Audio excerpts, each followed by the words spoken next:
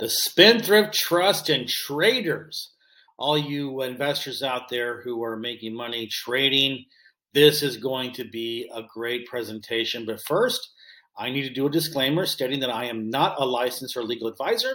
I don't give tax, legal, or accounting advice. This material has been prepared for informational purposes only and is not intended to provide and should not be relied upon for tax, legal, or accounting advice. You should consult your own tax, legal, and accounting advisors before engaging in any transaction. So who am I? My name is Don Thornton. I'm a 21-year real estate investor. I'm on the internet as Don the Short Sell Guy, easy to find. I'm a senior trust specialist, and I actually own this trust. So traders, would you like to live in a world without capital gains taxes? Do you know that paying capital gains taxes is like setting your money on fire? It doesn't do you any good, right? So today I want to talk, there are two tax categories for trading. For yourself, if you're using your own money or you're trading for someone else, you're using other people's money, you get a commission from that.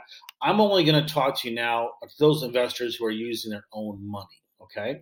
So let's talk about this. So short-term capital gains profits are taxed at ordinary income rates. And listen, they start at 10%, but from 24%, up to 24%, or 24% to 37%, they're taxed around about 20%, maybe 24%. But they'll cap it at 37%. That's a lot of money that's going out of your pocket. Now, yes, I know you can offset capital gains against capital losses, but the gains you offset can't total more than your losses, obviously. But listen, if you're good at this, right? If you're really good at this, then you're probably paying 37% of your profit to the IRS. I mean, frankly, if you're paying 10% or 15%, it's still too much, in my opinion. So how does that make you feel? I'm going to be a psychiatrist here. How does that make you feel? Well, it made me feel mad as hell, honestly, when I heard about this. And I was just sick and tired of paying taxes in my real estate investing business. But you know what? There is a better way. It's the non-grantor, irrevocable, complex, discretionary spendthrift trust. Okay? Now, there are three main benefits of this trust for our purposes. One is that passive income that comes into the trust is not a taxable event. And capital gains also are not a taxable event. And it also gives you an asset protection that's powerful enough to stop eminent domain. So if you're wondering already, well, how can this be legal? There's, you have to pay capital gains, or you have to do other, tactics to defer, but you can't eliminate. How is that possible? Well, I'm going to introduce you to tax code IRS 643B. All right. Now I took this directly from the tax code, where it says gains from the sale or exchange of capital assets shall be excluded to the extent that such gains are allocated to corpus and are not paid, credited, or required to be distributed to any beneficiary during the taxable year. Okay, so the next thing is as far as eliminating passive income, for the purposes of this subpart and subparts B, C, and D, the term income would not be preceded by the words taxable, distributable net, undistributed net, or gross means the amount of income of the estate or trust for the taxable year determined under the terms of the governing instrument, that means the trust, and applicable local law. Items of gross income constituting extraordinary dividends or taxable stock dividends, which the fiduciary, acting in good faith, determines to be allocable to corpus under the terms of the governing instrument and applicable local law, shall not be considered income. Okay, so very, very simply, I'm going to explain this. Okay.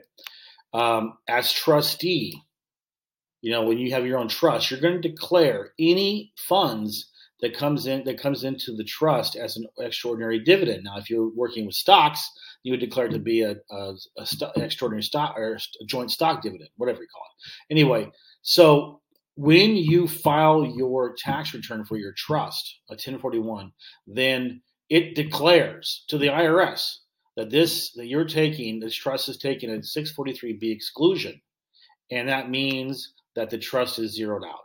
You don't pay anything. So again, What are the two main things we read there? Number one was that this trust is a complex trust, so it's not required to distribute any money to the beneficiaries. Remember, that was the first thing they talked about in the tax code. And then secondly, all gains are allocated to the corpus of the trust, which means the trust bank account. Okay, so again, those are the two biggest issues the tax code said, that yes, you can do this, but only if it's not required to distribute to beneficiaries, and that everything gets allocated to the corpus of the trust. Now, look, I'm not going to go in. I don't expect you to understand this. I have videos that go way deeper into this. Just go to my YouTube channel, at Don Senior Trust Specialist. DOHN is the name of my spelling. You can go there. So let's talk about how does this work for you. All right. So it is surprisingly very simple. Okay. There's 4 steps. You get a trust, and you can contact me about that. I can help you get that going, just like someone helped me get my trust. And then once you have the trust set up, you're named the trustee, and then you open up a trust bank account. So remember, you're going to control all that money that comes in there. You won't own it. It won't be on your social. It'll be on the trust EIN number, but you'll have the access to all the money, and you'll control the money. Then you want to make your trust the owner of your trading accounts. Okay, whatever you're doing now, if you're doing it with LLC or some kind of corporation or sole proprietor, whatever, you want to make the trust. You want the money, anything that comes into any money that comes into the trust. I mean, that you earn, you want it to go to your trust, not you. And remember, everything that comes into the trust from your trading is considered a passive income, and will not be considered a taxable event.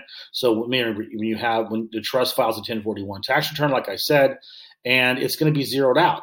So there'll be zero on your tax. I've had this I'm telling you, it works. Okay. So there's only 3 things the trust can't pay for. So listen, you can pay for a heck of a lot of stuff with this trust. Okay. Much more than you think about. I mean, honestly, probably about close to 90% of my daily expenses are paid for by the trust. The only thing that excludes is food, fashion, or fun. Now, again, I'm not going to get into details about this. Go to my YouTube channel. There's a couple of videos I did about the trust expenses and so forth, and you can learn more about it there. All right. So I want to introduce you to your new trust. Again, say goodbye to trading in your name or in a business name. All accounts, you're going to want to have the trust name and all the money go to the EIN number of the trust. Okay. And so according to, 643B, all this money that's coming into your trust is passive income, and none of it will be taxable for the trust. Listen, is your mind blown yet? I'm telling you, it should be if it's not. Okay. Now, just to give you a little bit of historical background, you might be asking, well, who wrote this trust? Well, it's been around a long time. Now, Robert Benson was a Harvard-educated attorney and protege of Professor Austin Scott.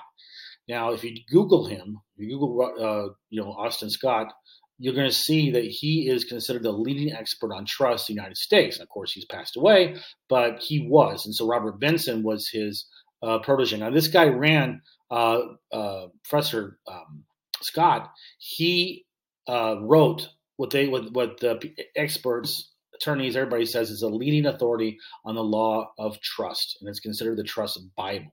All right, so that's the guy that Robert Benson studied under, taught classes under his guidance, Professor Scott.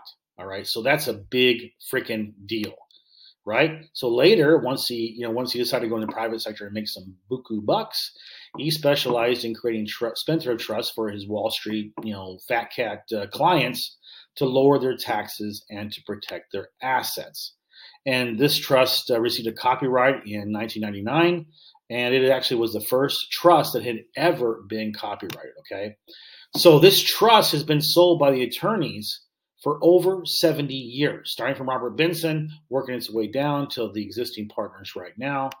And listen, there's been 70 years of use. Hundreds of thousands probably of tax returns have been filed, not a single IRS.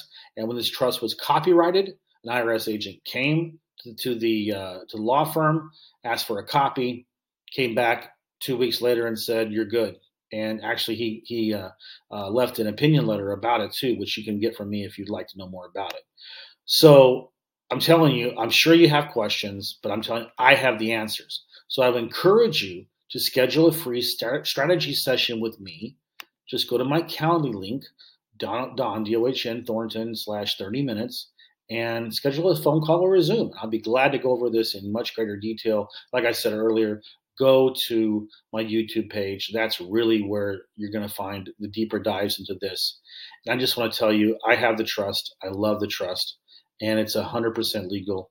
We're totally transparent. We will explain everything, show you why, and don't pay taxes if you don't have to. But you just have to have a legal way to do it, and this is a legal way to do it.